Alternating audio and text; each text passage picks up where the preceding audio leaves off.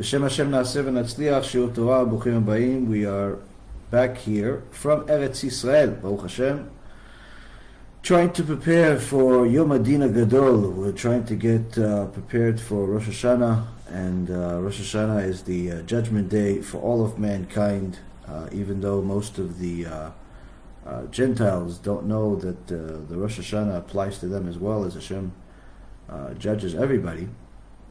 Unfortunately, the Jews themselves also don't realize the significance of this day, and really the purpose of this last-minute shiur that we're doing today is try to give everyone a little bit of Chizuk, some things that we've learned over this last week of being in Israel, learning with Chachamim, learning with Dayanim, learning with Tzadikim, and to really get a better idea of what to expect and what really we should be doing at this point, with Rosh Hashanah being literally within the next couple of days.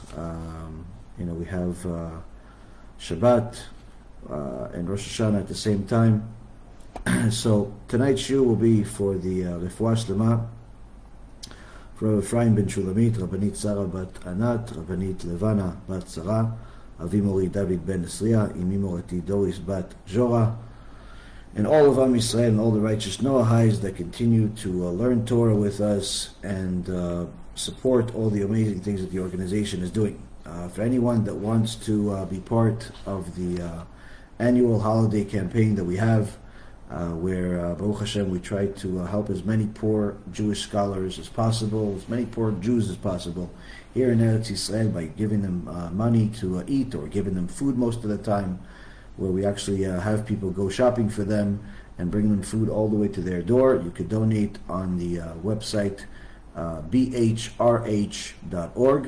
B as in Be'ezrat, H as in Hashem, R as in Rosh, H as in HaShana.org. You could donate over there. We have multiple options for those of you that are able to donate more. There's a couple of extra options for people that want to get also special blessings and prayers by myself and Rabbi Ephraim at Tzaddik during this time. And I can tell you from experience that all of the donors to those specific higher level donations that we've had over the years have benefited extensively from being part of everything that we're doing. But really the big thing right now that we have to discuss is really some of the things that I discussed earlier today with in our kollel here in Eretz Yisrael, here in Yerushalayim, where I was in our kollel. Most of the guys there are already Dayanim. Some of them are on the way of being Dayanim. We have a kollel of Dayanim, and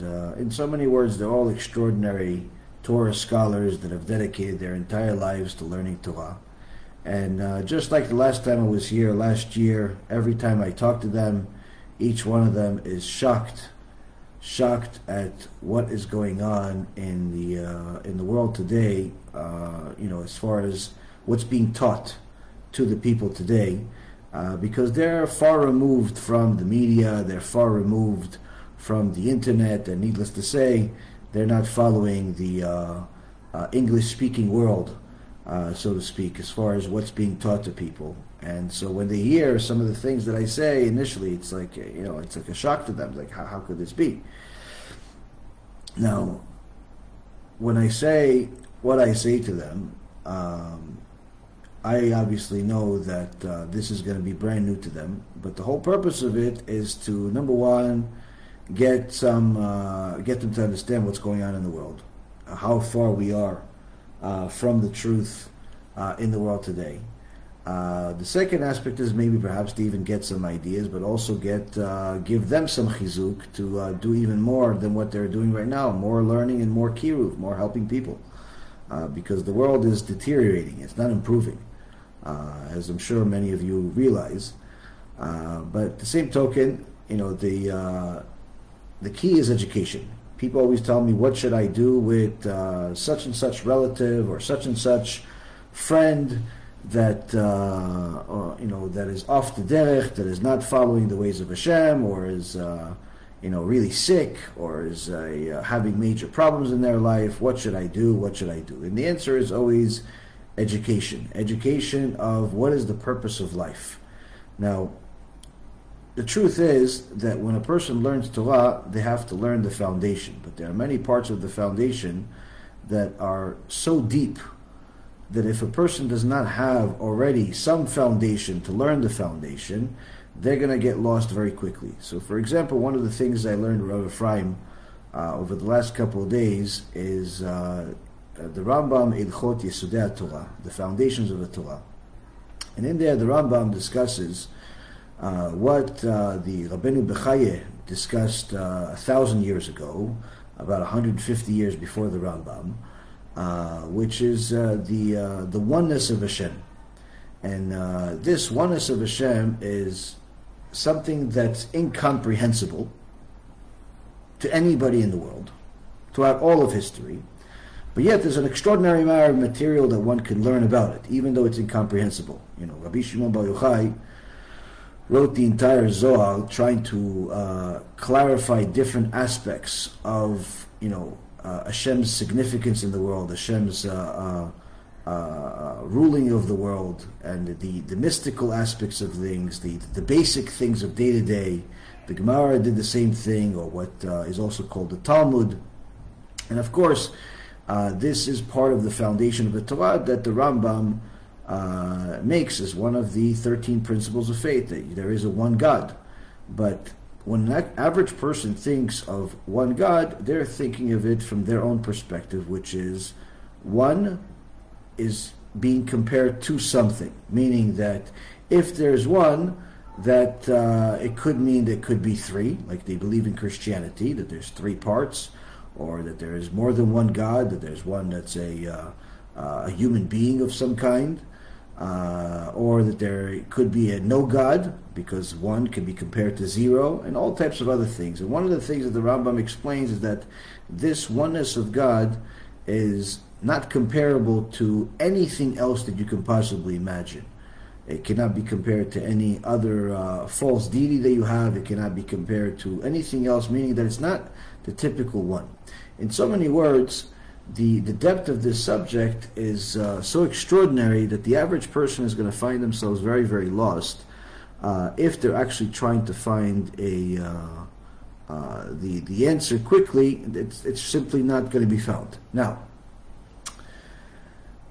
one of the reasons why we learned it is because we were trying to contemplate whether to actually do a whole series over it, whether it's something that we should explain to people.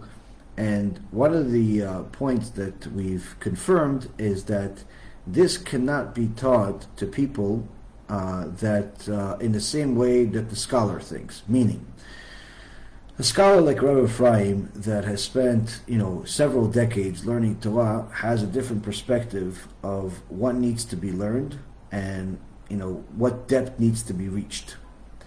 An average person in the world today has no concept of those things. So, for example, if I show you some of the papers I have, over here, some of the things we learned, no one over here is going to understand any single thing that I wrote on these papers. We're discussing all different aspects of Tumah and Ta'ara, the different statistics. This is all coming from different parts of the Gemara, trying to identify different statistics that are being taught within the Torah, how to determine the halacha, how to determine, what's pure, what's not pure. In so many words, the more you learn Torah, the more you realize that the Torah is wider than the ocean. And if you're going to teach Torah in the level of the scholar to the average person, they have no idea of what you're talking about. On the other hand, if you don't teach it, then you're leaving the masses at risk to fall into the traps of society that we have today, and therefore what we arrived at is the following: you have right now in the world a couple of different types of teachings, where the more you learn Torah, the more you realize how much of an obligation you have to the Creator. The more you learn Torah, the more you realize His significance and how much He's giving you and how much you owe Him. for every single breath that comes out of your mouth, for every single breath that enters your body, for every single time that you're able to blink, for every single time that you're able to go to the bathroom. And the more you learn Torah, the more you understand that the debt that you have is literally immeasurable. It's like somebody tells you, listen, you have a endless debt, start gathering money together and start paying. And you start selling your assets, you start selling your house, you sell your car, you sell your jewelry, you sell your your bitcoins and your stocks, and you're just putting money into this account. A year passes, and it's okay, did I finish? No, you're not even close. Keep doing it. Keep filling it up. And the more you learn Torah, the more you realize that literally it doesn't matter how much you sell and how much you do, it's never going to measure to the actual debt that you actually have to the Creator. So trying to explain that to the average person that hasn't spent several decades immersed in Torah is simply not going to bear you any fruits. Because many times the person is going to say, wait, if it's that much, I might as well do nothing. They'll arrive at a wrong conclusion. On the other hand, not doing anything, not explaining anything, is also a very serious problem. Why? Because what's going to happen is that they're going to default to go to whatever is available out there. What's available out there? You have one of the more popular religions in the world, Christianity, and different forms of it, whether it's Catholicism, Christianity, Protestants, Lutheran, and so on and so forth, that are in so many words telling you that not only should you not worry about this obligation that you have to the Creator, but in fact, your obligation was paid for already by somebody else. Somebody died 2,000 years ago. Some prostitute discovered that his grave is empty, or at least according to her testimony. I'm not really sure why anybody would take the testimony of a prostitute, but nonetheless, a whole religion was created on this premise, on this testimony, and he died, and therefore you don't have an obligation to the Creator because he died, and therefore it doesn't matter whether you rape, murder, you steal, whatever it is that you do, so long as you believe that he paid your debt, you can continue gathering even more debt. This is unfortunately believed by billions of people. You would never going to find two Christians that believe the same thing because they themselves are confused, including their leaders. But nonetheless, this is a belief in the world. On the other end, one of the things that you have in the Jewish world today that's a cancerous belief system, which is coming from heretics and their friends, which is that not only don't you have to worry about the obligation you have to the Creator, but in fact, he owes you, just like this Rasha, Manis Friedman says, and some of his friends that support him, that call themselves rabbis and leaders and scholars, but obviously they're all heretics and have no share of the world to come.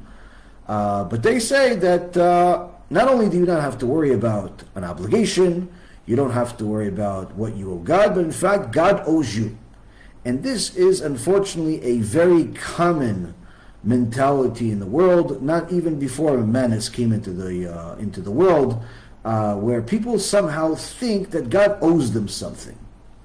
God owes them something. God owes them because since He created them, He needs to give them, what they need, whether it's more money or it's health or it's a wife or a husband or whatever it is they ask. In so many words, God is turned into the servant of man. Now, of course, this is stupidity. For anyone that learns Torah or even reads the book of Psalms.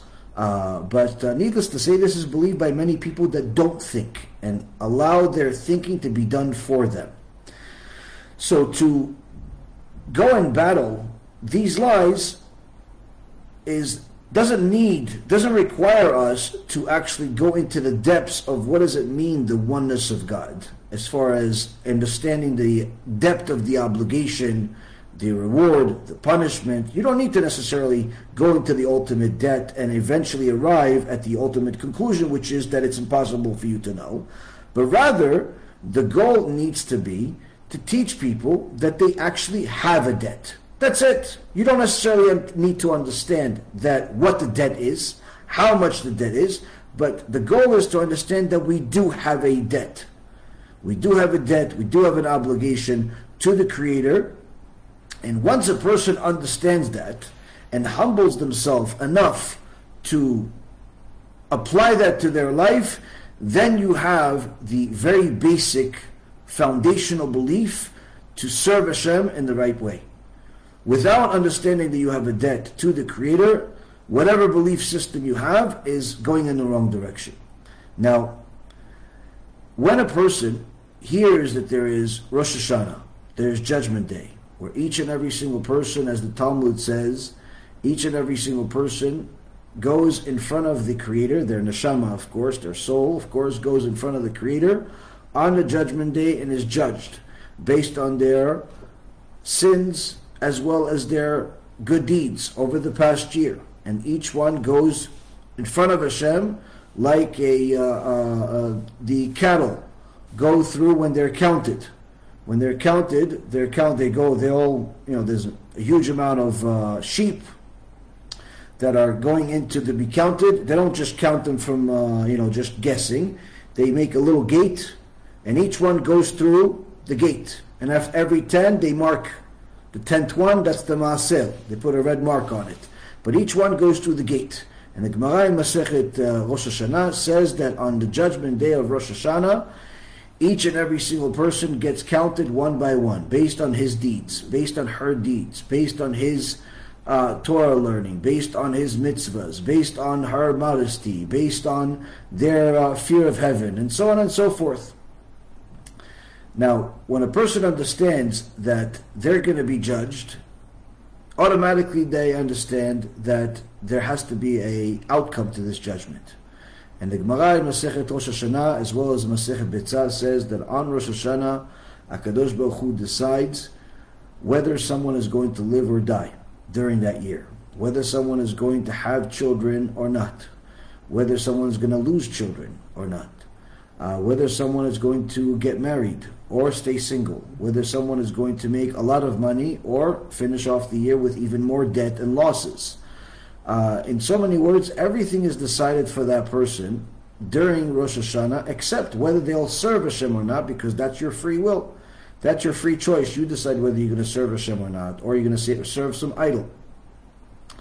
Now, when a person understands that this is going to happen over the next 48 hours, automatically a normal, healthy person becomes scared.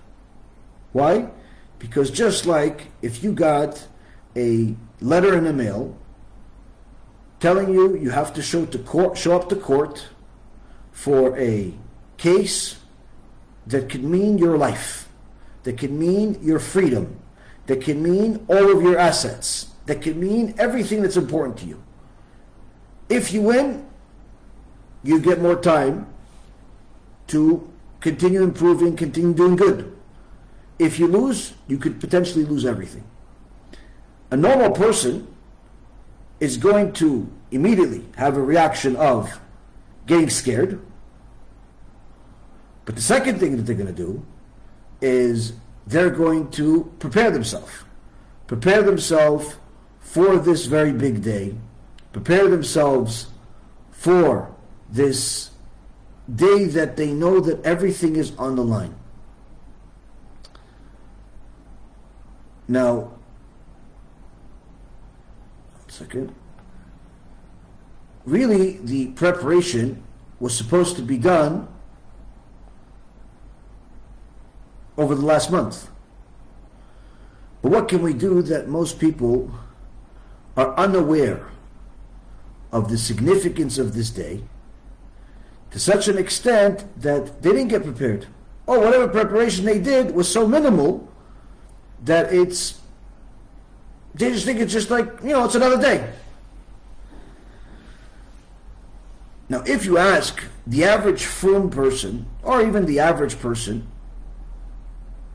whether they think of themselves as righteous, or wicked, or middle ground, the average person will tell you, listen, I don't think I'm wicked. Perhaps I'm not the most righteous person, but, I'm in the middle. I'm in the middle. And the average person will judge themselves in the middle. Some delusional people will put themselves in the righteous category. And if you ask him, are you worried about this judgment day? The average person doesn't even know what you're talking about. He's worried. Why should I worry? On one hand, some of these religious leaders are telling you that whatever obligation I have was already paid for me because some moron died 2,000 years ago. Not really sure how that's going to help you today, 2,000 years later. But nonetheless, people believe that. Other people hear that, listen, you don't even have to say I'm sorry. He owes you. He's obligated to you. You didn't ask to be created. Therefore, he needs you. All types of other nonsense. So let's just see what our Holy Torah says. Because without knowing what the Torah says, a person could be lost in a place where they could simply not recognize what the truth even looks like. So the first thing that a person needs to know is that there is an obligation. There is a obligation that a person has, and that obligation is not going to be paid for by anybody else. Nobody can pay for you this obligation. HaKadosh Baruch Hu says through the prophets, whether it was the prophets Jeremiah, Isaiah, Zechariah, or if it's through Asaph in Tehillim, King David, he gives us clarification of what he wants, what he expects. And Rabbi Yonah wrote Sharei Tshuva about 800 years ago.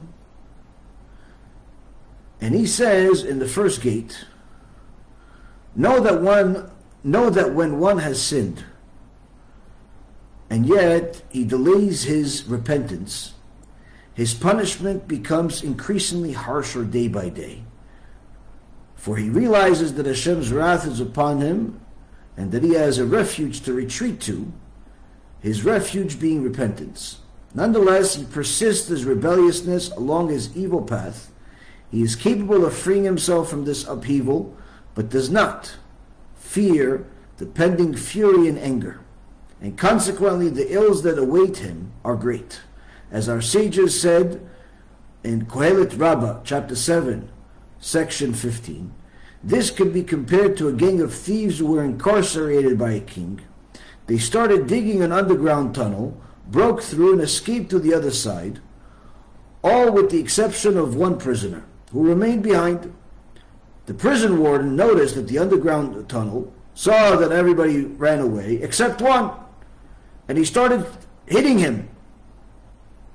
He's saying to him, you miserable fellow, a tunnel was dug out before you. Why did you not save yourself? So, to repent, to do tshuva, is not something that is illogical. It actually makes the most amount of sense. Unless a person doesn't think he owns anything. Unless a person does not think that he owes the Creator anything, and in fact the Creator owes him. Now, in Tehillim, in Psalms, chapter 50, this is a psalm that we read in our prayer on a regular basis. David HaMelech tells us exactly how HaKadosh Baruch Hu communicates to us. Not just during that time of a couple of thousand years ago, but till this day, because HaKadosh Baruch Hu doesn't change. And anyone that understands this psalm can know that any other belief, aside from what is being stated here in the name of the Torah, is false. The psalm starts as follows. A song by Asaph. Almighty God Hashem spoke and called to the earth, from the rising of the sun to its setting. Out of Zion consummation of beauty, God appeared. Our God will come and not be silent. A fire will consume before him, and his surroundings are exceedingly turbulent. He will call out to the heavens above and the earth to avenge his people. Gather my devout ones unto me, sealers of my covenant through sacrifice. Here, David HaMelech tells us that the time will come and there will be judgment day. We're not just talking about the judgment day of the end of the world, where there's going to be the war of Gog and Magog, where all of the wicked enemies of Am Yisrael will be destroyed, but even among them, both Jews and Gentiles. But we're talking about any judgment day, including Rosh HaShana. HaKadosh Baruch Hu speaks to the creation and says, gather my devout ones, those ones that serve me, or at least think that they serve me. Then the heavens proclaims his righteousness, for God is the judge, Selah. Pay heed, my people, and I shall speak. Israel, and I shall bear witness against you. God, your God, am I. I shall not rebuke you for your sacrifices, nor are your burnt offerings my constant concern. I take not from your household any bull, nor from your pens any goats. For mine is every beast of the forest, the cattle of 1,000 mountains. I know every bird of the mountains, and what creeps upon my fields is with me. Even were I hungry, I would not tell you, for mine is the world and its fullness. See here, HaKadosh Baruch Hu tells us, I don't even care about all of these sacrifices that you've offered to me, whether it's the bulls or the goats. They were for your sake. In today's terms, the prayers that you've made, the charity that you've donated, the Torah that you've learned, it wasn't for God's sake. You didn't give God anything, because everything is already His. All you did when you donated money, or you donated your time, or your efforts, or your prayers, or your words, or your learning, was help yourself. You didn't feed God. As He says, for mine is everything. To such an extent that He speaks to us in such terms where He says, even if I were hungry, even if I needed to eat, let's just say hypothetically, even if I needed to eat the goats and the bulls, I wouldn't ask you for it, because I could just take it. Everything is mine. So even if HaKadosh Baruch Hu needed something, He wouldn't tell us about it, because we're a lowly creation. But certainly, obviously, He doesn't need anything, as He says multiple times. Do I eat the flesh of bulls or drink the blood of goats? Offer God confession, then redeem your vows to the Most High. Hashem says to us, what, do you really think I eat? You think I need the sacrifices you make? No. What does He want? He wants you to admit that you've made a mistake, that you've gone in the wrong direction, that you didn't serve Him, but rather served yourself, served your desires, your lusts. Once a person confesses to their mistakes, automatically they start going in a different direction. And call upon me in the day of distress, and I will release you, and you will honor me. So He says to the righteous, to the devout ones, you went to shul, you went to synagogue, you prayed, you learned Torah, you gave tzedakah, you supported, you did good, but you still made some mistake, because there's no such thing as a person who doesn't sin. Everybody sins. No problem. As long as you don't think that it's okay to sin, and I'll just accept it no matter what. As long as you admit that you've made a mistake, apologize, and then commit to not doing it again, even if you do end up doing it again, I'm going to judge you based on today. And I'll forgive you. But to the wicked, says the next verse, chapter 50, the same Tehillim, verse 16. But to the Reshaim, to the wicked, God says, to what purpose do you recount my decrees and bear my covenant upon your lips? For you hate Musar, and you threw my words behind you. He says to the wicked that are not planning on changing their beliefs, their ideologies, their actions. They're going to shul, they're going to the synagogue, they're praying, but in reality, they're praying just because it's something to do, not because they're looking to change anything. They're saying sorry, but they don't actually mean it. It's like somebody saying to his wife, I'm sorry that I cheated on you, but they continue cheating. They tell their clients, I'm sorry that I stole from you, but they continue stealing. So HaKadosh Baruch Hu says to them, to those people that are not planning to change, they violate the holiday during the holiday. They drive to the synagogue on Shabbat, on Yom Tov, and yet they think that Hashem is going to forgive them. Why? Because somebody told them God needs you, or somebody told them that somebody died for you, or somebody told them all types of mumbo-jumbo, that in so many words, everything is okay, God loves everybody, no matter what. HaKadosh Baruch Hu says, but to the wicked God said, to what purpose do you recount my decrees and bear my covenant upon your lips? What are you even praying for? You're wasting your time. For you hate Musar, you hate discipline, and you threw my words behind you. If you saw a thief, you agreed to be with him. With adulterers was your lot. You like to be with the thieves. You like to be with the adulterers. So why are you even saying my name for?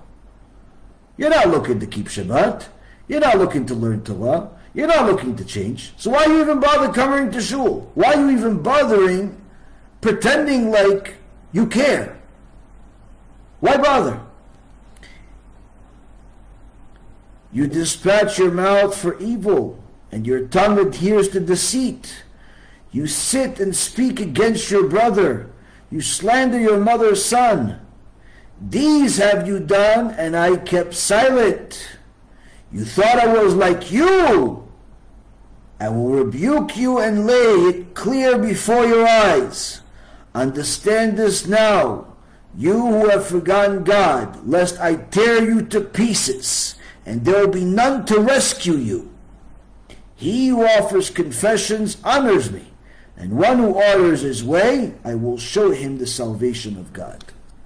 Here HaKadosh Baruch Hu says perhaps one of the most scary statements I've ever read in my life, where HaKadosh Baruch Hu tells us, you that are devout but made some mistakes, I welcome your prayers.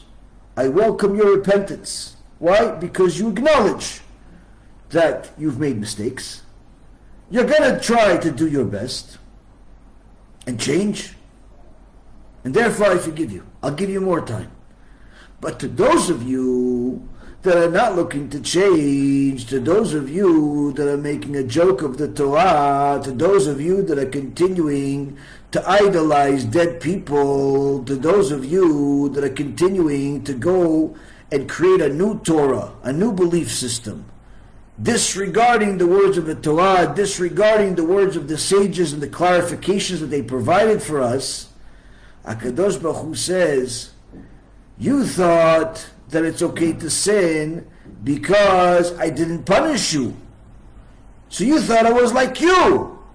Meaning, you stole and you didn't get punished. Nobody caught you. You killed and nobody killed you. So you figured since I didn't kill you, therefore I must be a murderer like you. Since I didn't get you arrested for stealing, I must be a thief like you. But now you'll understand that no, I'm not like you. It's just that I gave you time to exercise your free will, which means I allowed you to steal. But at the same token, I gave you time to do tshuva. to repent, to return what you stole, to apologize, to make a commitment to change. And since you have not, I will now rebuke you. I now will rebuke you and show your rebuke and make it as clear as day that it's coming from God and no one else. You desecrated my Shabbat for the last 40 years. You desecrated my Torah for the last 50 years. You made fun of the sages, you made fun of the rabbis, you thought that the whole thing is a joke. Now I will tear you down to pieces, where you will see that castle you call a house that you bought for $1.5 million or $2 million become worthless to you because you'll be laying in a bed. That major portfolio of stocks, bonds, and all types of investments be worthless for you because it's all going to pay all types of bills for medical expenses and IRS and lawsuits. All of the things that were important to you, like your cars and your watch collection, become worthless to you because you cannot even move your arms or drive a car by yourself. I will put you in such a situation where literally you will see the Word of God exercised in your life, or piece by piece of your body will start dying, and you will know it's only coming from God and no one else. Why? Because as our sages teach us, there is a Spirit of God among each and every living creature in order to give it life. The minute that HaKadosh Baruch Hu removes that Spirit of God, that thing removes its life is gone. But it doesn't have to kill the person or whatever the entity is at once, because he could remove parts of it. So for example, there's a Spirit of God among a man, but all of a sudden, part of that Spirit is removed from his finger. That finger dies. It needs to be amputated because it's killing the rest of the body. The Spirit of God is removed from a person's arm, and that arm starts to die, and eventually he can't move his arm. The Spirit of God is moved from his eyes, and he starts losing his vision until he goes blind. The Spirit of God removes from the heart, and the person dies. HaKadosh Baruch Hu has waited for you for 20, 30, 40, 50, 60 years to do tshuva, but you thought he was like you. You thought that he was a sinner because he didn't punish you. He let you do what you want because you thought he owes you something, or you thought he didn't exist, chas v'shalom. So now HaKadosh Baruch Hu says, don't worry. Before you finish your time in this world, you will know that there is one God that created and one God that has always been here. There's never been another God. There never will be another God. There's no middleman. There's no human version of him. There's just one God. And before you leave this world, you will know that, whether you like it or not. And by the time you've left the world, there will be nothing for you to do about it. Why? It's too late. Now, Rabotai Karim, when David HaMelech puts this in Tehillim, in Psalms, chapter 50, that means that the average human being, whether Jew or Gentile, is expected to know this, and thereby remove any other type of belief that contradicts this. But yet people either are unlearned or are just simply choosing to be ignorant because it serves their purpose. And sometimes they'll have even teachers tell them, stop scaring people. God loves everybody. Well, let's see. What else can we find? Before this judgment day, that we have to literally beg Hashem to forgive us and give us more time so we can become better. Instead of being deluded to think that somehow everything is fine. I did good enough. I'm perfectly fine. I kept Shabbat. I gave some charity. So what if I have an extra $5, $6, $7 million in a bank account and I only gave stock of 10,000? What? Why I have to give everything? I give 10,000. Isn't that enough? That depends. How much do you have? I kept Shabbat. Isn't that enough? That depends. Did you really keep Shabbat or you just stopped working on that day? I learned Torah. Isn't that enough? That depends. How much time did you learn? What did you learn? When did you learn? And how much time did you have to learn? The minute a person thinks he's doing enough, it means that he does not understand what obligation he has to his Creator. And the Mishnah in Masechet Avot, the Mishnah is the foundation of our oral Torah. And for those of you that do not understand what the oral Torah is, the oral Torah is not some separate part of the Torah that the rabbis created. The oral Torah is the foundation of the Torah that was given to us at Mount Sinai alongside with the written Torah. The two cannot be separate. They're one and the same. They have to go together.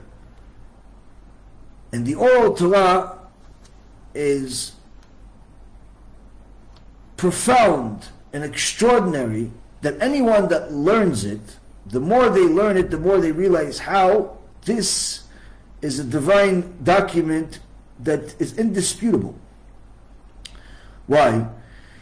Because when you look at the oral Torah, you realize that the oral Torah was not something that was just written with blind faith, but rather the oral Torah, you have, starting with the Mishnah, had investigators investigate every single word of it for the last couple of thousand years.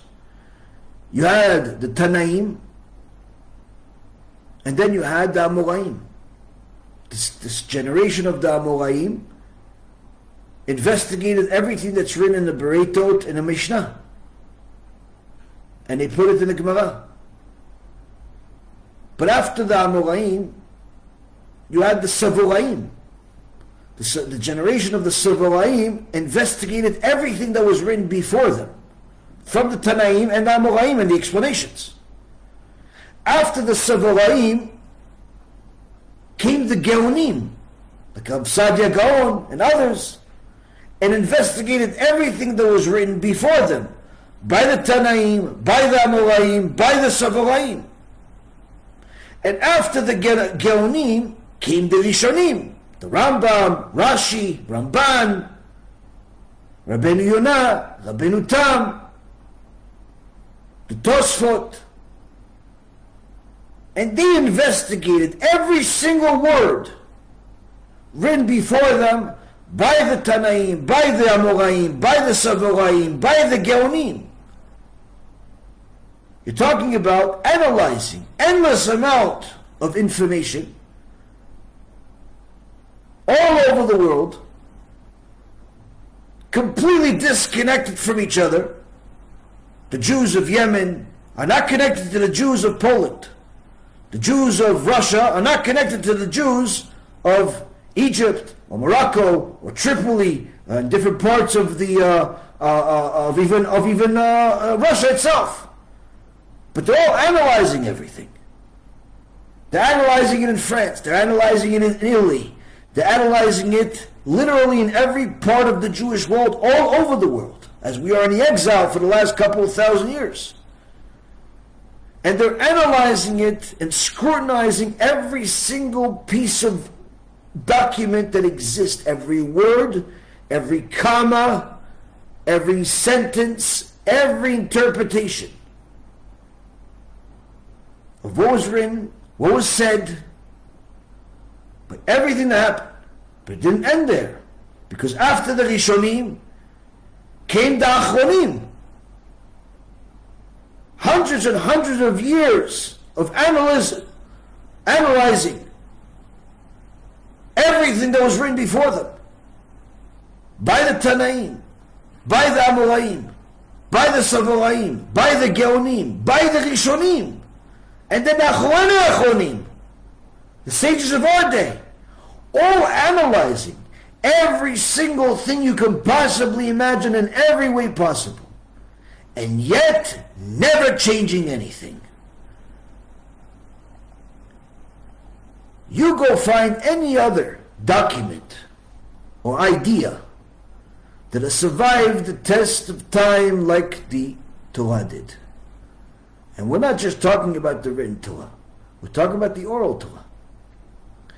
So when the Mishnah in Masechet Avot says something that was written 2,000 years ago or more, that means that this statement has survived the test of time and all types of scrutiny and analysis by countless sages that exerted every hour of their life to chasing the truth and understanding it. And the Mishnah in Masechet Avot, in chapter 1, says, בעשרה מאמרות נברא העולם, ומה תלמוד לומר? והלא במאמר אחד יכול להיברות, אלא להיפרע מן הרשעים שמאבדים את העולם שנברא בעשרה מאמרות, ולתן שכר טוב לצדיקים שמקיימים את העולם שנברא בעשרה מאמרות. The world was created with 10 divine utterances. What does this teach us? As it could have been created by one divine utterance. Rather, it was done so in order to exact punishment from the wicked who destroy the world, which was created with 10 utterances, and to give reward to the righteous who sustain the world, which was created with 10 utterances. So this Mishnah is a foundational teaching of Judaism, but is also directly related to Judgment Day.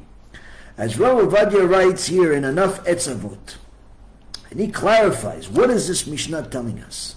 First of all, you should understand that in the prayers of Rosh HaShana that you're going to be praying over these next couple of days, you're going to have prayers where there is the expression of kingship of Hashem, mentioned 10 times. So the Gemara in Masechet Rosh Hashanah, page 32a, asks, what do these 10 expressions of kingship correspond to? Why do we say these 10 different ways of expressing Hashem's kinghood? And Rabbi Yochanan says, this is representing what was stated in this Mishnah. The prayer that you're going to say in Rosh Hashanah is representing what's said in this Mishnah, which is that Hashem created the world with 10 utterances, 10 statements, if you will. But why? Why did he create the world with 10 utterances if he obviously could have created it with one? What does he need to do it in 10 utterances? What's the point? So the Mishnah itself explains, this is because HaKadosh Baruch Hu wants you to know that the way that he created the world is not just because, but rather it's all directly related to the way he rules the world. If a person ruins something that took only a moment to make, let's just say, for example, a little kid takes 2 pieces of Lego, connects them together, and his little brother comes and ruins it.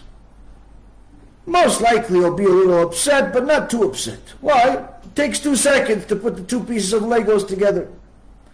But if he spent a whole day building some castle with his Lego pieces, he took over 1,000 pieces of Lego and he put them together, and then he walks away from the room and his little brother comes and destroys the castle. Now when he discovers it, surely he's going to be upset. Even if he loves his brother, he's going to be very upset. Why? It took him a lot of time. So says Rabbi Ovadia Bar Tanura here on this Mishnah that Rabbi Ovadia Yosef brings, there is no comparison between a person who destroys something that was fashioned in a day and a person who destroys the product of many days of work. And therefore HaKadosh Baruch Hu explains to us that the wicked people that go against the Torah, that go against Hashem, that simply create a new rule according to their likings and their lusts, their punishment is much greater than they imagine. Why? Because this world wasn't created just with one utterance. It was created in several steps in order to teach you that just like it's as if it took more effort to create, therefore the damage that you made was more significant than you think. And at the same time, for the righteous people that kept the world alive by following the word of Hashem,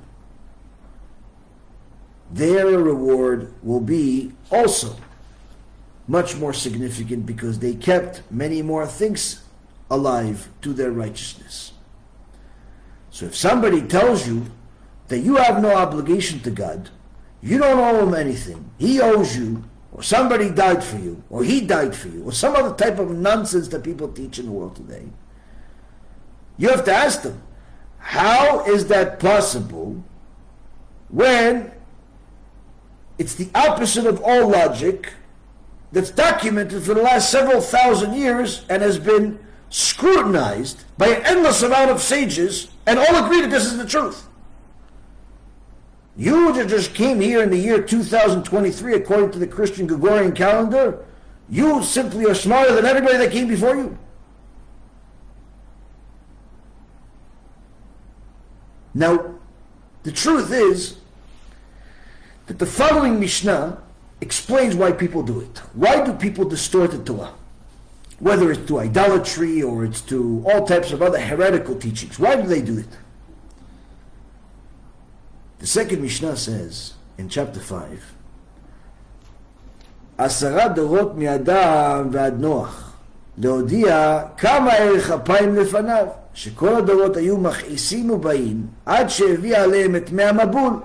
10 דורות מנוח ועד אברהם להודיע כמה ערך אפיים לפניו, שכל הדורות היו מכעיסים ובאים עד שבא אברהם אבינו וקיבל שכר כולם.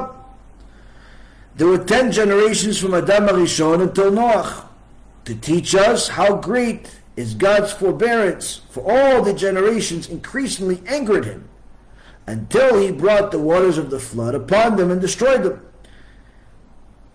There were 10 generations from Noach until Avraham Avinu to teach us how great is God's forbearance, for all of the generations increasingly angered him until Avraham came and received the reward for all of them. So here, Rabbi Vadia tells us, look what the Mishnah is telling us. From the time HaKadosh Baruch Hu created the world, we already start going the wrong way. Whether it's Adam HaRishon not listening exactly to what Hashem said and getting thrown out of the Garden of Eden, or it's the generation of Noach that took it to a completely different level of wickedness than you could possibly imagine, and Hashem had to destroy them eventually. People constantly went against God, but He didn't punish them right away. In fact, He gave them a lot of good. He gave them a lot of good to such an extent that their punishment became greater as a result of the good that they got. Why? In the beginning, the Midrash Rabbah in chapter 34, section 13, in Bereshit Rabbah, says that the abundance that Hashem gave the people from the time of creation until Noach was incomprehensible to us. Why? The people were extraordinarily healthy, huge in size and powerful, and the world that was around them was clearly there to serve them. The lions and the other animals were small like ants next to them. They were powerful where they were able to literally go through from one end of the world or to the other end of the world in no time. The weather was always perfect. They didn't have to work hard. They didn't have to toil. Even child labor was, although there was a curse that child labor would be difficult, it wasn't as difficult as it is today. In fact, it was a world of difference, because Hashem gave them an enormous amount of abundance in the beginning, in order to show them how great He is to give them so much. Where the Chachamim teach us that when a woman would give birth during the day, the baby was already born talking. And the mother would tell him, "Go and get me a stone so I can cut your umbilical cord." But since the world was a very different place than it is today, as soon as that baby went to go get a stone, he was attacked by a demon. Start fighting him. And he was powerful enough to fight this demon, literally, if he was born 2 seconds ago. And then a rooster would make its sounds of waking up the world, and a demon would say to the baby, "You're lucky that Hashem created a rooster to tell me that it's morning, because right now my power is gone. I can't fight you anymore. We don't have any power during the day." And then the baby would respond to the demon, "You're lucky, and your mother is lucky, that Hashem created the rooster to remind you to get out of here, because I'm going to tear you to pieces." This literally was a daily conversation. This is not something that we can possibly imagine. This sounds like a comic book. This sounds like some type of superhero films. Even the superhero films, they don't make anything as creative as this. But this was the norm in the world. The amount of abundance that HaKadosh Baruch Hu gave mankind at this time was so extraordinary that it would seem to us like it's already heaven. But as the people sinned more, eventually Hashem destroyed the world, but He didn't necessarily take away all of this great. Because as He recreated the world, He still had Noach. They had obviously a certain amount of power and intellect and all types of abilities. But this continued to get worse and worse, to the point where today a person has to check his blood pressure just to see if he can function. Has to eat certain food just to make sure that he doesn't die. Has to only see animals on a screen because he's scared the animals will kill him. Has to work for 40-50% of every single day just to make sure he has something to eat. It doesn't seem like the world was created to serve you in this world that we live in today. And why is that the case? Because, as the Gemara says in Masechet Sanhedrin, page 108a, the generation of the flood became arrogant, became haughty and wicked, only because of the abundance of good that the Holy One, blessed be He, bestowed upon them. As the prophet Job said in chapter 21, verse 9 through 13, their houses are at peace from fear, and the staff of God is not upon them.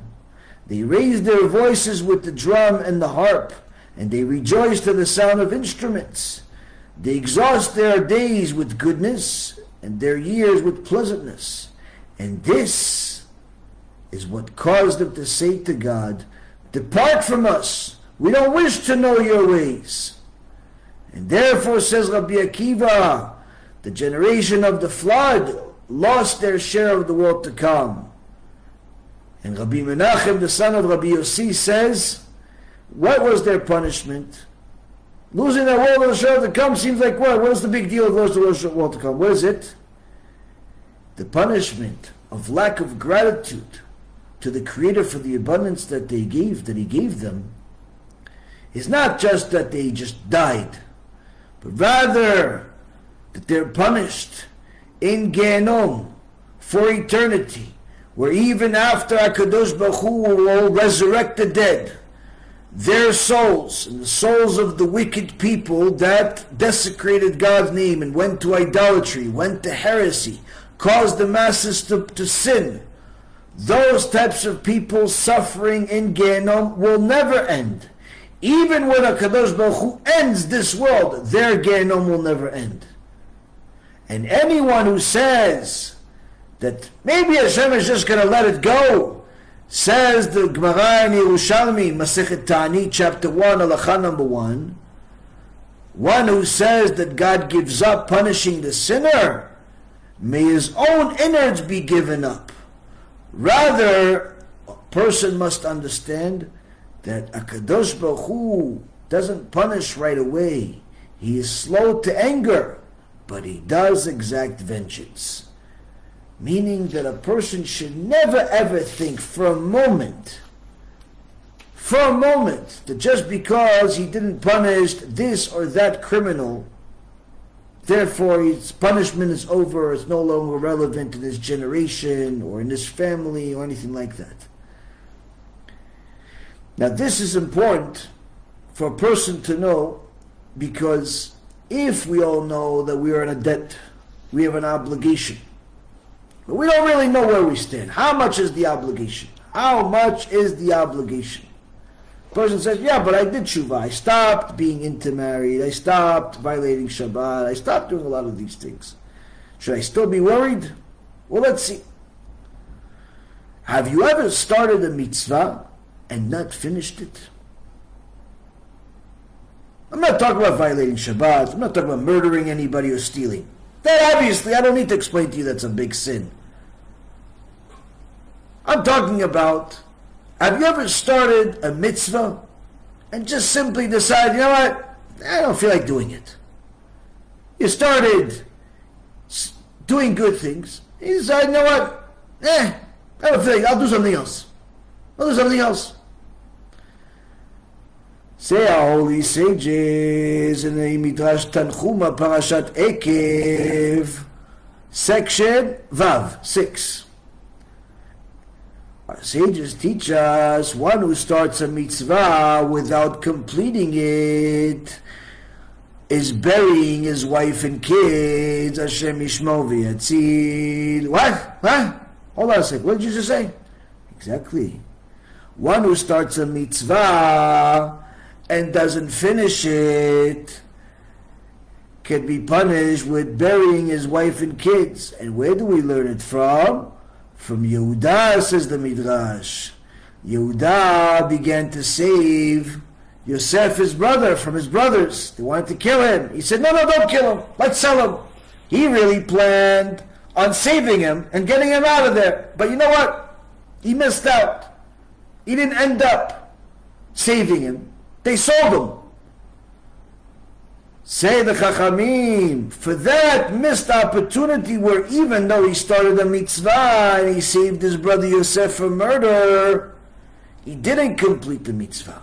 And therefore, he saw his wife and kids die. Ve'onan, even though they were wicked, and HaKadosh Baruch Hu killed them for their sins, still their father, Yehuda, had to suffer seeing his kids die. Why did he deserve the suffering? Because he started a mitzvah and did not finish. And this is not a unique idea of the Midrash. This is a foundational teaching that you will find in all aspects of the Torah. Whether it's the Sefer Chayei Adam in Perek Aleph, which is actually an halachic book, or it's the Meorat Maor in page 390, or the Shla Kadosh in Masechet Yoma, or the Mesilat Yesharim by the Ramchal in chapter 7. All of them say the same exact thing of what I just mentioned. The danger of starting a mitzvah and not completing it. The danger of starting a mitzvah and not completing it. Now why? Why is this such a horrible thing? Well, let's explain. The Mishnah says in Masechet Avot that each time a person does a good deed, he creates an angel that will defend him. And each time he makes a sin, he makes a prosecuting angel, like a demon, that will go against him. But if a person just looks at it from that simple perspective, he thinks that, okay, so I have a bunch of angels that are good, a bunch of angels that are bad. What's the big deal? You see, the Mishnah is talking about if you complete the mitzvah, you create an angel. But what if you don't complete the mitzvah? What if you don't complete the mitzvah? You decide, you know what, I'm going to give $1,000 a month to Irgun Be'ezrat Hashem to help Am Yisrael do tshuva, to help more Jews get closer to Hashem, to help more righteous people convert to Judaism, to help HaKadosh Baruch Hu's name be publicized all over the world. Help both the spiritually and the physically poor Jews in the world get closer to Hashem. So I'm going to donate $1,000 a month. Okay, good for you. You start 1 month, 2 months, and 3 months, and all of a sudden, you watch a shiur, and the rabbi says all types of things that you don't really like. Not that they're not true. They're true, but you don't like it. Why? Because it affects you. He tells you that, listen, according to halakha, your wife is not modest. According to halakha, you're not really keeping Shabbat. According to halakha, this and that, and you don't like to hear it. So you say, you know what, I'm canceling my donation. I don't like it. I don't like this rabbi. I'm going to stop. You have a problem. You have a problem. Why you have a problem? You started a mitzvah. You started a mitzvah, and now you started creating an angel. But the angel is not fully built. He's not fully built. He's only partially built. So he goes up to Shammai and he says, yeah, this guy is good. This guy's a good guy. The Bet Din of Shammai says, wait, why do you only have one arm, Mr. Angel? No, it's okay. This guy's a good guy. Give him a good, favorable judgment on Rosh Hashanah. Okay, fine, but why do you only have one arm? Oh, it's because he didn't complete me. What do you mean he didn't complete you? Yeah, you know what? The truth is, he said he's going to commit for 1 year of donations, and he really only did 3 months, so I'm missing an arm, a leg, and one of the wings, too. Maybe you shouldn't give him a reward. And as the sages teach, the defendant becomes a prosecutor. Hashem Yishmor v'yatzil. You decided to do something good, but you did not finish it. And it's a problem. And it's a very big problem that a lot of people don't realize is one of the foundational teachings of the Torah. So how come the Mishnah says to us, look, you had 10 generations. 10 generations of people between Adam and Noach. 10 generations from Noach to Avraham. And by the time Avraham got there, he got the reward for everybody.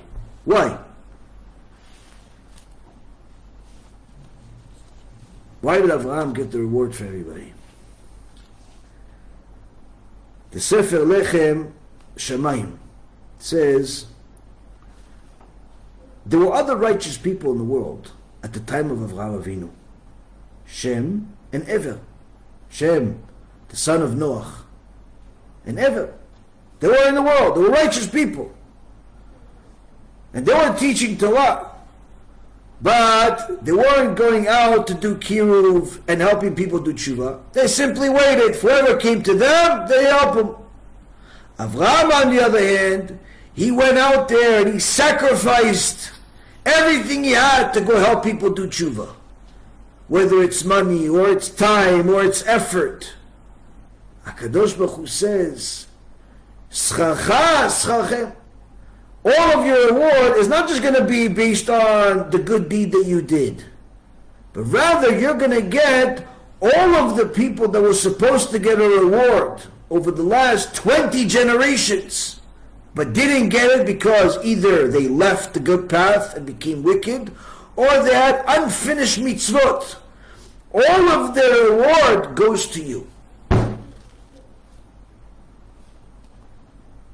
So when a person decides to take a burden upon himself or herself to go and say, you know what, I'm going to use the gifts that HaKadosh Baruch Hu gave me to publicize his name, to help build another holy Torah organization, another holy place where there's going to be more people serving HaKadosh Baruch Hu and running away from falsehood, running away from lies, running away from idolatry.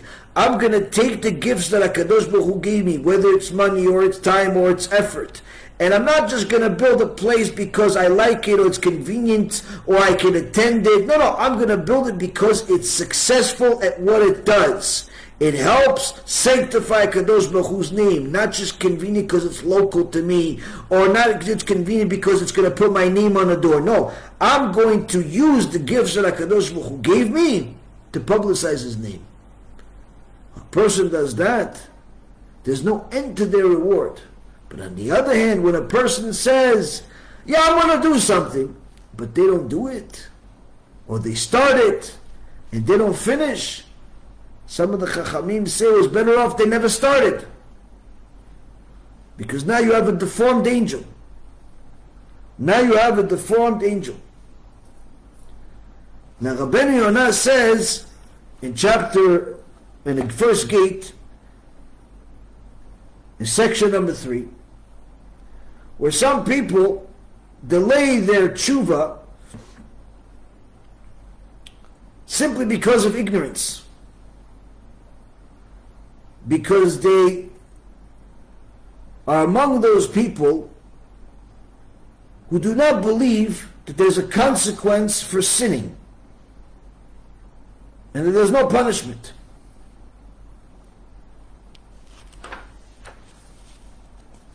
They simply don't think that there's a punishment.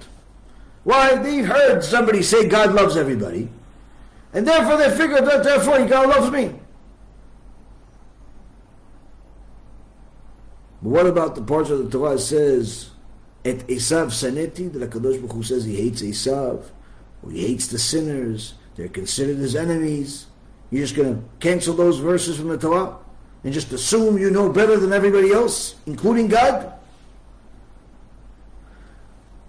Sometimes people will stubbornly choose to ignore the truth. Not because they're stupid intellectually, but rather because they're stupid spiritually, where they've committed so many sins to the point they've become addicted to the sins. They've become addicted to stealing, addicted to lust, addicted to lying, addicted to all types of things that are against Hashem, that the thought of changing their direction is so extraordinary to them and impossible to them. They say, no. It cannot be true. It cannot be true. And only until HaKadosh Baruch Hu himself breaks them to pieces do they realize they have to repent, whether they like it or not. And some people do, but some people still don't, and they end up paying for that. Now what if a person has gotten a few slaps from HaKadosh Baruch Hu and realizes that they have to go in the right path?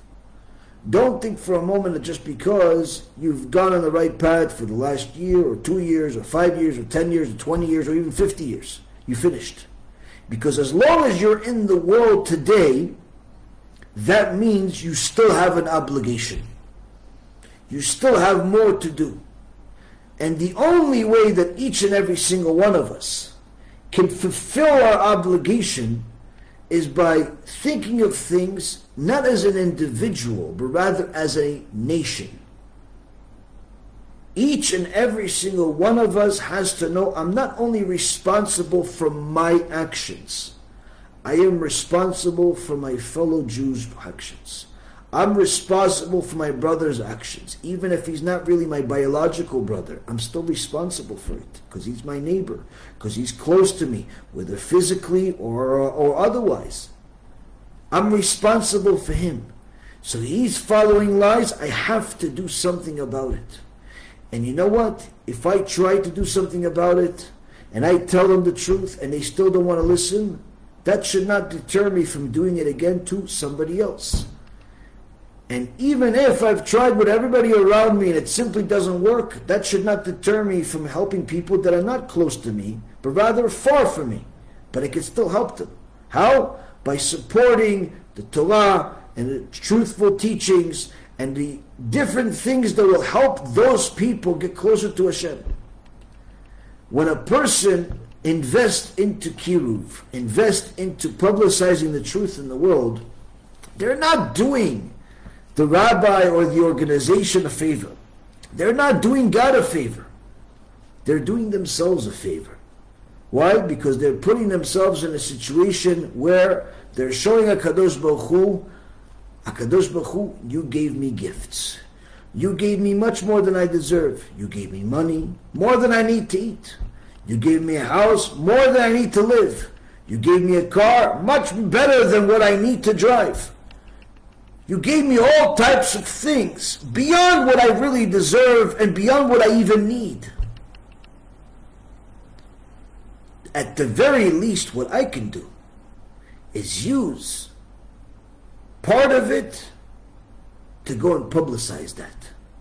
To go and publicize your holy name in every corner in the world, to make sure that there's no soul left on earth that does not know how great you are. When a person understands the amount of good that HaKadosh Baruch Hu gives him, he can then understand the wrath of the punishment for those that forsake it. But as long as a person only thinks that there's good and doesn't think that there's bad, that's only because they think that God owes them that good. They think that they're entitled to that good, even if they themselves are not good. And therefore those types of people don't share their good with anything good. So you see, Rabotai Kareem, when our sages tell us that we have an extraordinary day coming up, a Rosh HaShana, a judgment day, every single one of us wants to do whatever we can, whatever we possibly can to sweeten that judgment. There's a couple of things that we can do. One thing is, that's above all, is to help people do tshuva. 99% of the public cannot help the public do tshuva directly. Either they don't know how to speak or they don't know what to say. But the good news is that HaKadosh Baruch Hu gave the people that are watching this a direct vehicle, an organization comprised of many, many talented people that can do it for you. Whether it's the different shulim that we do, the lectures, the videos, the USBs, the books, the major events, the small events, all the different things that the organization does, all of this is something that you can utilize to help people do tshuva. Supporting the organization is something that is a favor to yourself. This is why people always find it odd that when they call me or they try to call and they send messages where they say, I want to talk to you about donations, and I always say, no, I don't talk about money. You want to donate on the website or send a check. Oh no, but I want to discuss, no discussion. Oh, but how does it work? It works. If you send money, we deposit it. That's how it works. Oh, but I don't discuss that stuff. Why? I don't have time. I'm busy saving people. I'm busy learning Torah. I'm busy teaching. You want to donate? Donate for yourself. Oh, but I'm not going to convince you. I'm not going to sell you. I'm not a good salesman for this stuff. In fact, I'm the worst salesman in the world when it comes to selling Torah. Why? Because I realize it's your obligation, not mine. It's no offense. It's a reality. You donate to help people do tshuva. You did yourself a favor. You didn't do me any favor. You're not paying my bills. Certainly we're grateful that there's more great partners and more people that are supporting, but the reality is, the favor is to them. We're just happy we can do even more to help more people. But the problem is that many people forget that, and they think that their donations are somehow something that puts them in I finished, I'm good. I don't need to do any more. I did enough. No, you don't understand. Whatever you give, whether it's 100 or it's 100 million, will not be enough to fulfill your obligation to HaKadosh Baruch Hu. But rather, He will reward you based on your efforts. Meaning, you can never pay him enough and do enough to even pay for a single breath of air that he allows you to breathe in or breathe out. Because a person would be willing, if a person had $100 billion, and told him, listen, either you give me all the $100 billion or you're not going to be breathing anymore. What is the person going to do? He's going to give all the money for that. So there's no way that we can ever give enough to HaKadosh Baruch Hu to publish his name. But he still will reward us for our efforts, meaning that the more we invest into his Torah, the more he will reward us for it. But the same token, the more we act as ungrateful people to HaKadosh Baruch Hu and think, no, listen, I gave $1,000 over there. Yeah, but Hashem gave you $1 million. Yeah, I studied over there. Yeah, but Hashem gave you 24 hours. Yeah, I prayed over there. Yeah, but HaKadosh Baruch Hu said pray 3 times a day. And all of these different things where people think they're just doing just enough, it's not enough. But Hashem will reward you for your efforts or punish you for them. And it's important for a person to arrive at Rosh Hashanah understanding that they have to do as much as possible to fulfill their obligation. Even though it's impossible to fulfill the obligation, you still have to try your best to fulfill it. The moment you think you have fulfilled your obligation and you're enough, you have a very serious problem. We have to arrive to HaKadosh Baruch Hu, begging and pleading with him to give us more time to serve him, more time to fulfill our obligation. And for that we get rewarded. And Chazal says in the Gemara Masech Bava Metzia that on the day of Rosh Hashanah, HaKadosh Baruch Hu will fulfill the wishes of those people that are devout regardless of what they ask for. Even if they don't deserve it, he'll fulfill it. And I heard this from Rabbi Biederman twice already, where there's an extraordinary zgula that on Rosh Hashanah, those people that took everything I just said to heart, they're serious about doing tshuva, they're serious about serving Hashem, they're serious about continuing to improve themselves and doing their best. Those people, they can get an extra gift. What's that gift? On the eve of Rosh Hashanah, from the eve of Rosh Hashanah until the end of Rosh Hashanah, a person can read Sefer Tehillim. Aside from the prayers, the Kiddush, and all the other stuff that you have to do on that day, all that extra time you have, spend it reading the book of Tehillim, the book of Psalms, and do whatever you can to complete it twice. A person that completes the Sefer Tehillim twice can ask for whatever they want. It's obviously something that is normal and not a, listen, I want to become Superman and fly in the air. And HaKadosh Baruch Hu will give it to them. There was a famous Torah scholar who was married for 22 years without having kids. One day he says that he found a letter right before Rosh Hashanah. They never, till this day he doesn't know who put it there. In his mailbox, saying that this skula, read the book of Tehillim, the book of Psalms, twice, from beginning to end, during Rosh Hashanah. Meaning this is even during the night of Rosh Hashanah, starting at night. Read it twice during Rosh Hashanah. It's a skula to having more kids. It's a skula to getting married. It's a skula for parnasah. It's a skula for a lot of different things. But again, remember, these skulot, they're not for people that are violating Shabbat. They're not for people that are idol worshippers.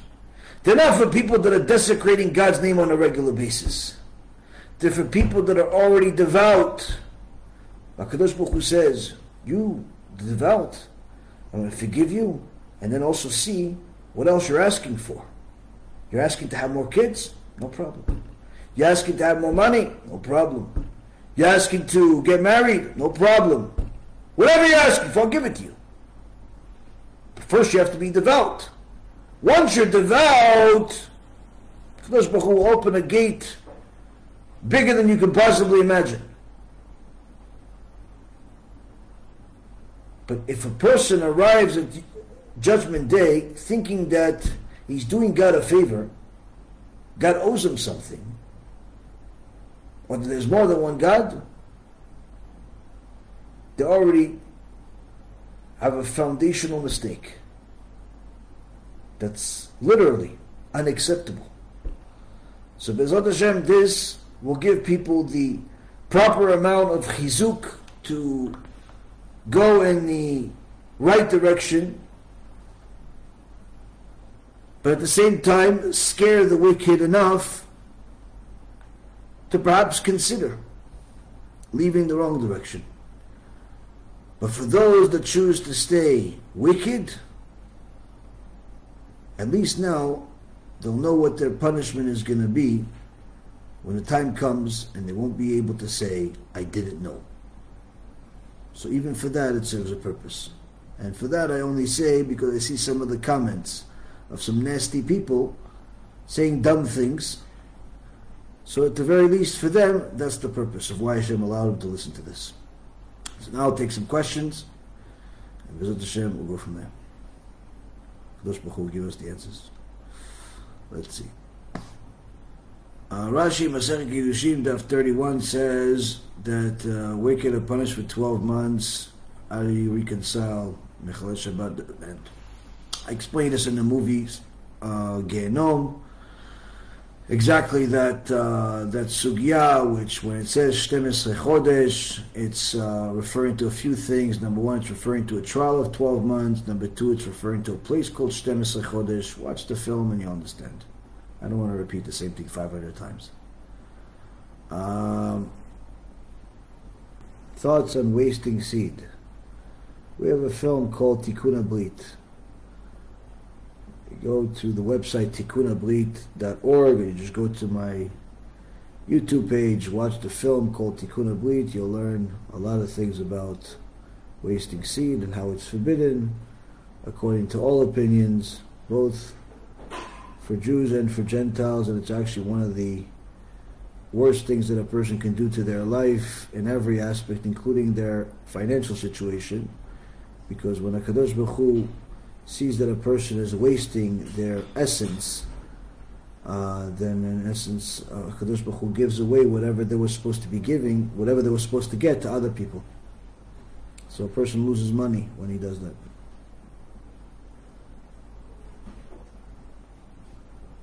When will the Messiah be revealed? It says that Uba Letzion Goel Shaveh Pesha B'Yaakov, that the Goel, the Mashiach, will come when people do tshuva. More people need to do tshuva. More people need to repent.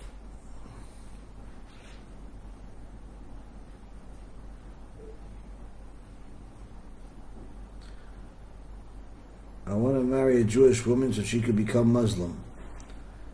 Well, HaKadosh Baruch Hu will punish you not only for if something like that actually happens, but because you're a Gentile, HaKadosh Baruch Hu will actually punish you for even the thought. So in fact, just you making a statement that says that you want to defile a Jewish woman, you want to go against God, for that you'll get punished. What kind of punishment? Just imagine what happened to all of the enemies of any powerful nation. Whether it's the enemies of today or of the previous generation. If you look at the Arabs, the Muslim people, they weren't exactly the nicest people throughout the history. They've always been people that like to kill people. It's one of the things that they're known for, and it's one of their stamps of existence, where that's one of the purposes. They killed a lot of people, And they didn't kill people just, for the sake of survival. They killed people that didn't want to conform to their beliefs and so on. They were very vicious about it. So imagine those people. They chopped off heads. They killed, the parents, kids. They had didn't make a difference with us. Just like now what they do. Now, imagine being their enemy. The punishment that you're going to get for making that statement is much, much worse. Much, much worse. Go watch one of the Holocaust films, documentaries. Shows how the enemies of God murdered 6 million Jews and millions of other non-Jews in horrible, horrific ways, vicious ways. Your punishment? Much, much worse. Much, much worse. Horrible, horrible. Not even for all the sins that you've made until this day. That is a different story. Just for that statement. Just for the statement that you said, the punishment you're going to get is going to make the Holocaust look like kindergarten. And this is something that every person needs to know. That when a person goes against God, they have to pay the bill. There is no free lunch. You can't just go against God and assume that He doesn't care.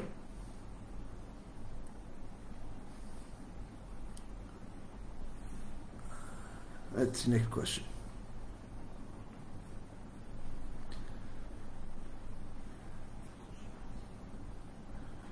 Rabbi, do you have by any chance your lectures in Spanish? Yeah, we have a Spanish channel. You just go to BH Spanish website, bhspanish.org, or you go to the YouTube page, Rabbi Yaron Reuven Spanish, and you'll see that there's, Baruch Hashem, hundreds of lectures that we have that have Spanish subtitles in them. And Bezat Hashem, at some point in the near future, we're going to actually have them as dubbing, meaning that the voice itself will be in different languages. What if we were told we don't have to keep Shabbat if we haven't converted? It's true. You haven't converted. You don't have to keep Shabbat. But if you plan on converting, then you need to keep Shabbat 99%. Not only because it's you need to know what it is, but also it's practiced. You need to know if you want it. If you don't want to keep Shabbat, or you're having a hard time keeping Shabbat, then it's better you don't convert. You stay as a righteous Gentile, and there's no problem with that. But if you're not interested in keeping Shabbat, that's, again, as a Gentile, you don't have the obligation of keeping Shabbat. But if you want to convert, then you have to think, why do you even want to convert if you don't want to keep the mitzvot? What if people don't say what they do for others, yet say when they feel guided? They don't say what they do for others? I don't really understand the question, I'm sorry. I don't know what that means. How to reconcile Pasuk in Tehillim that says, spirit that does not return, and the concept of the Gilgalim? I'm not really understanding. There's commentary on a million different things. You're asking me to reconcile what commentary? I don't know. You could just look at the commentary of what it says over there.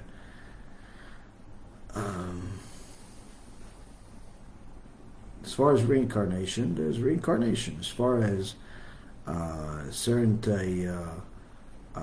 verses in the Torah, there's commentaries on them. You have to look at certain sections of the Torah that speak specifically about that, and they discuss all of these things. But this is not the place or the time for me to become Rashi and compare verses for you. I mean, I can tell you that reincarnation is very much a part of Judaism. There's a whole book called Shara Gilgulim written about it, and many sages discuss it. It's not something that's foreign teachings. But as far as to compare every single verse in the Torah about what this and that, that's something that requires in-depth study. You have to go look into the books, open them up, and delve into it. Since Rosh Hashanah is on Shabbat, should we do tshuva and confess our sins to Hashem, or wait until the second day of Rosh Hashanah? No, the person has to confess his sin and do tshuva immediately. Now, not wait for just Rosh Hashanah. But of course, you do it on Shabbat. You do it on every day. Every day. There's never a time that you're not allowed to do tshuva. Does reading Tehillim twice during Rosh Hashanah include commentary? No, just Tehillim itself. Do we need to read in Hebrew? If you know how to read it in Hebrew, then certainly it's better to read it in Hebrew. If not, then read in whatever language you know. Hashem is not going to judge you based on your something you don't know. Just like He won't judge a poor person for not giving millions of dollars. He judges people based on where they stand. Does the recitation of Tehillim, recitation of Tehillim have to be continuous right after each other, without talking or doing anything else?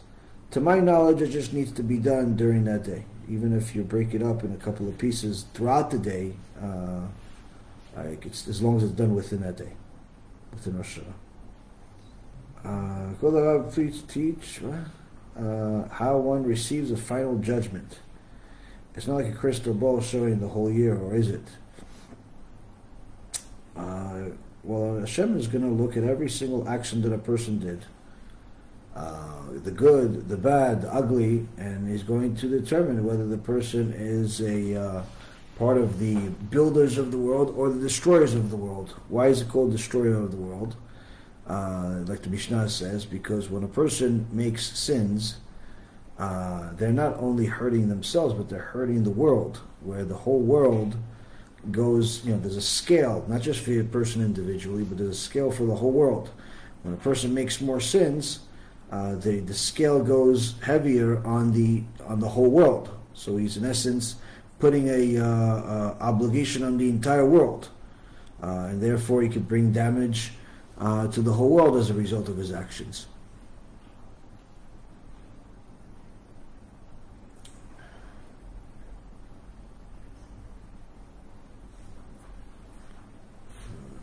TikTok live isn't working. Yeah, it's because I rebuked the guy and there was saying stupid things, so they took me off.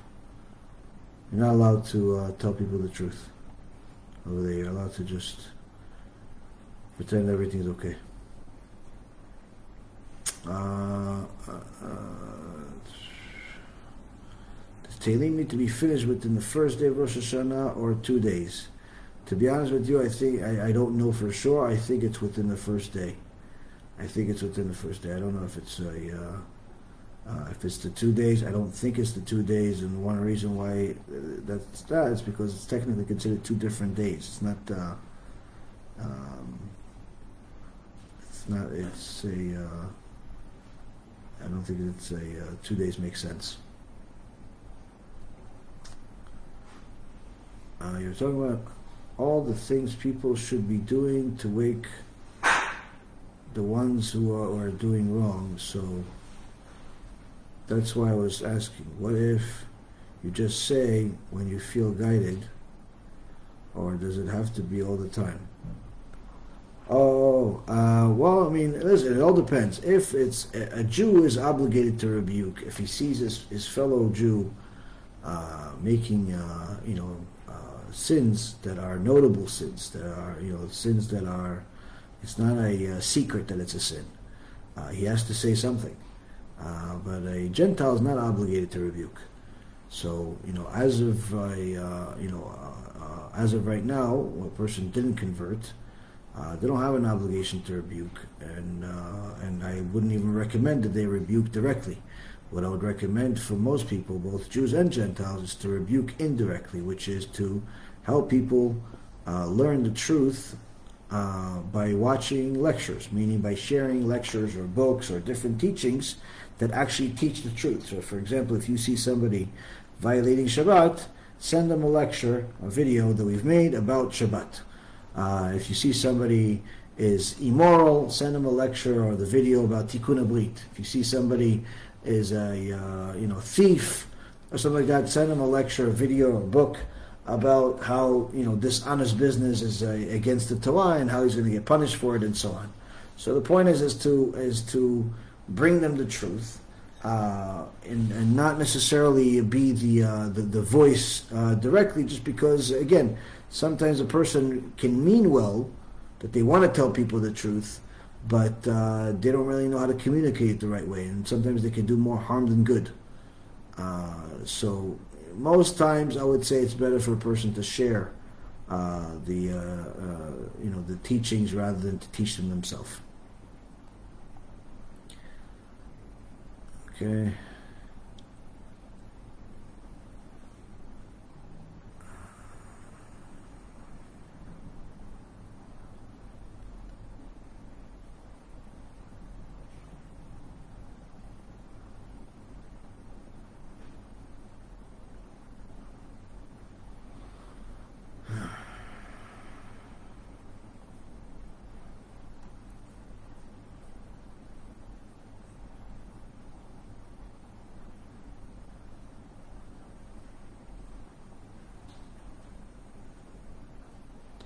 Did Hashem send spies just to say what they seen? No, the people, Hashem didn't send the spies. The people asked. The people asked for somebody to spy on our land. And he allowed them to do it simply because free will. He doesn't want to get in the way of free will. Khatima Tova. It says that Yitzchak saw Gehenom open beneath Esav, and he still gave him a blessing. Why did this happen? Well, actually, the whole story here is not quite that. Where the after Yaakov came and got the blessing, the Yitzchak got, in essence, the power, or the Shekhinah went upon him to give the blessing and whatever. That's why he couldn't change it after. When Esav came, Yitzchak was blind, but he was able to see things spiritually. He saw that the Gehenom was opening, so he thought that he made a mistake by giving the blessing to Yaakov. Initially, he thought that there was a mistake being made, but then he realized the mistake wasn't made, and that's why he couldn't change it. He couldn't change the blessing to give it back to Esav. But he gave the blessing to Esav but it was not the same type of blessing. It was a blessing that was meant for the other brother. Both brothers had a blessing, and in essence the blessing is that when one is on top, the other one is on the bottom. They can't both be leaders. They can't both be winners, because they're in essence the opposites. They're part of the ultimate war of good against evil. Let me see.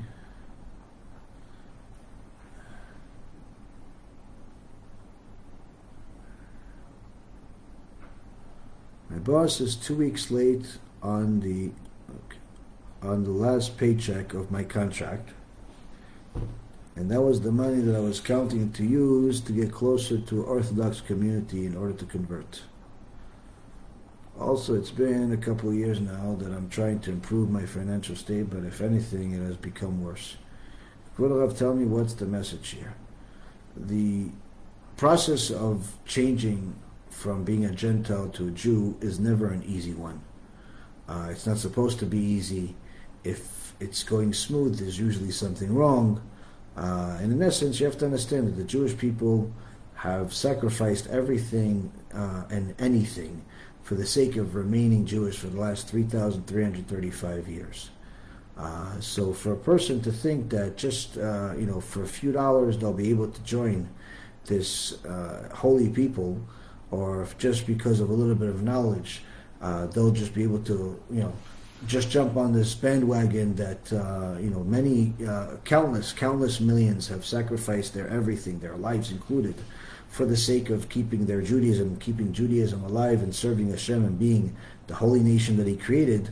For a person to think that they could just join that just because they want to, or just because they have some money, or just because they know a few things, that means they don't really know the first thing about Judaism. You have to understand that Judaism, part of being Jewish is understanding the struggle that's required, that's necessary in order for a person to be a righteous Jew.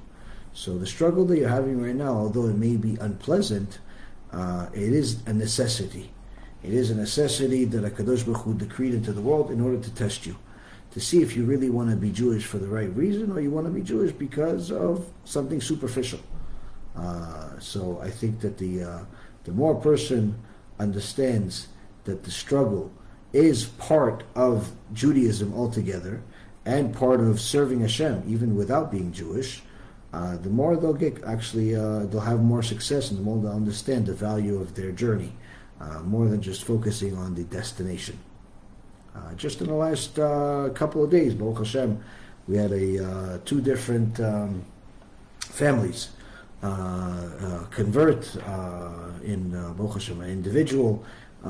It's been with us already for several years, went through a lot of difficulties, had a lot of ups and downs in his journey, but Baruch Hashem completed his conversion in the Bet Din in Canada, I believe in Montreal, Toronto, just yesterday, Baruch Hashem.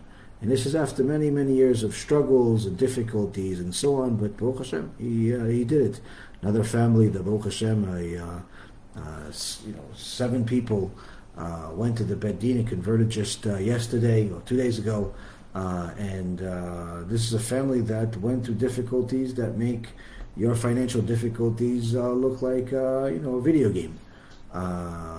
So again, I'm not discounting your difficulties. Every person has their own difficulty, but you have to understand that difficulty is necessary. But after all the difficulties, whether it was family difficulties, financial difficulties, all types of confusions and different major sacrifices that they had to make, eventually HaKadosh Baruch Hu decreed that they have to become Jewish, and they cannot stay a non-Jew for an extra minute, and therefore it happened. It happened. It didn't happen in the perfect time according to financials. It didn't happen a perfect time, based on anything else other than the fact that HaKadosh Baruch Hu decreed it. It wasn't because of their financials. It wasn't because of their knowledge. It wasn't because of their looks. It wasn't because of their location. It wasn't because of anything superficial. It was simply because of all the sacrifices that they made, and Hashem eventually decreed, okay, now I'm ready to accept you into my people. And literally, from one day to the other. Same thing with the other convert that I told you. Just a month or two ago, he was telling me about how he's struggling with different things in the, as part of the process, and it seems like it's never going to end. And when they told him that, your conversion is going to be in 2 days from now, it was not only a surprise to him, it was a surprise to me. So it's a stops that a person has on their way to completing their life's purpose. Because even after a person converts, this is a life of being a Jew, a life of sanctifying Hashem's name. This is something that is not something you just do before you convert.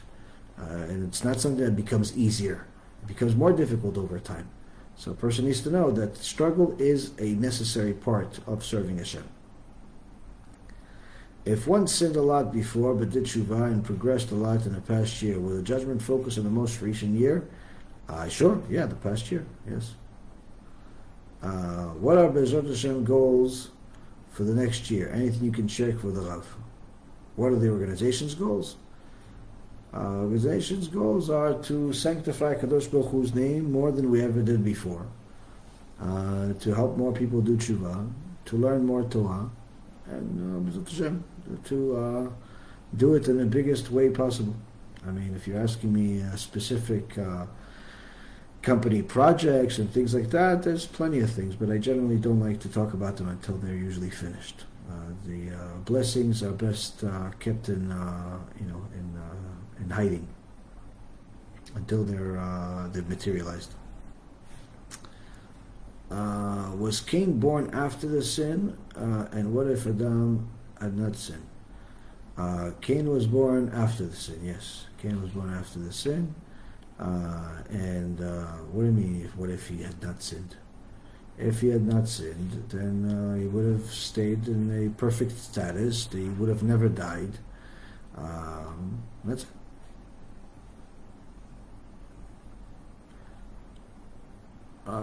So Yaakov dressed as Esau for the sake of kibudem. But what is it considered lying to Yitzchak?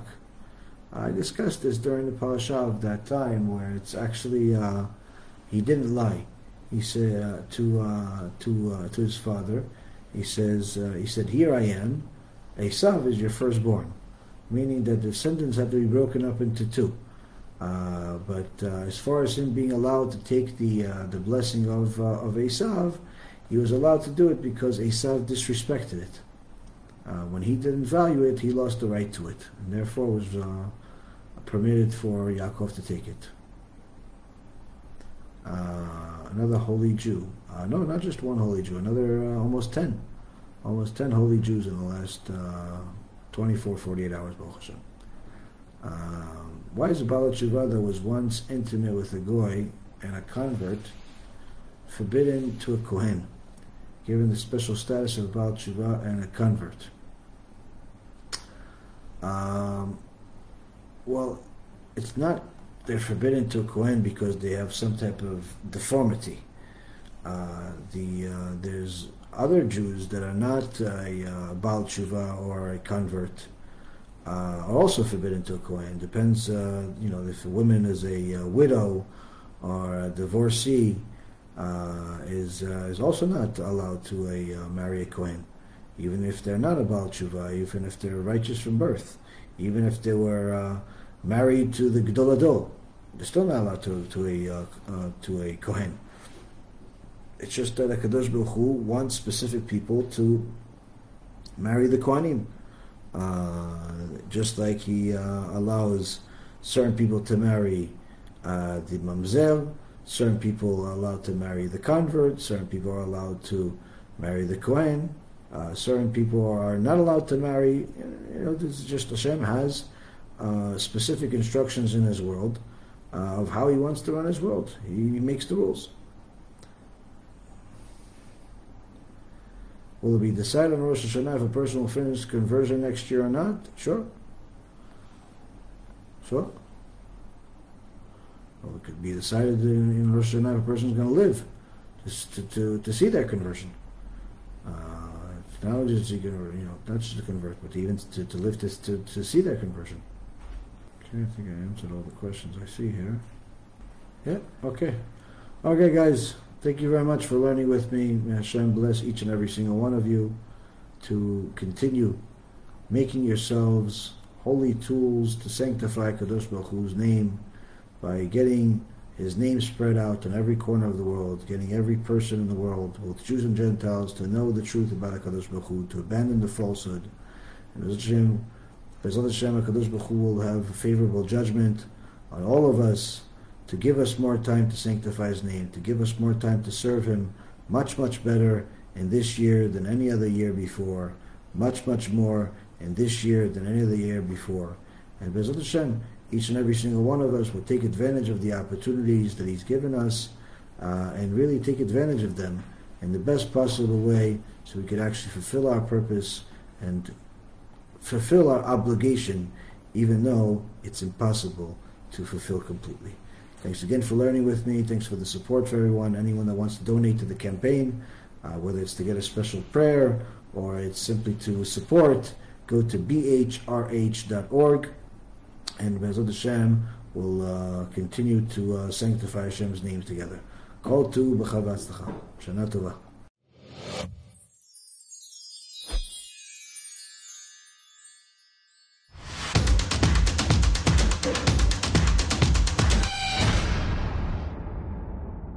זה ידידי הרב ירון ראובן שמסר את נפשו ומוסר את נפשו, ולכן ידידיי ואהוביי אני רוצה לעשות לו כאן הפתעה הערב. אני צריך מכם 10 או בחורים או אברכים שיקבלו עליהם ללמוד את הש"ס בשנה, 7 דפים ליום, 3.5 שעות ביום. בעזרת השם יזכו במלגה מכובדת מארגון בעזרת השם. ש"ס בשנה, מי שהראשון מוזמן, הראשונים יבואו לשולחן הנשיאות בזריזות. ברוך השם. 17 לומדי תורה שקיבלו על עצמם את סיום הש"ס. 17 סיומי ש"ס בשנה לכבודה של תורה, לכבוד עם ישראל, לכבוד הקדוש ברוך הוא שישתבח בבניו ויאמר בני בכורי ישראל, עמלי תורה שקיבלו על עצמם לבוא וללמוד 7 דפים ביום, לבוא ולזכות את עם ישראל. ברוכים תהיו.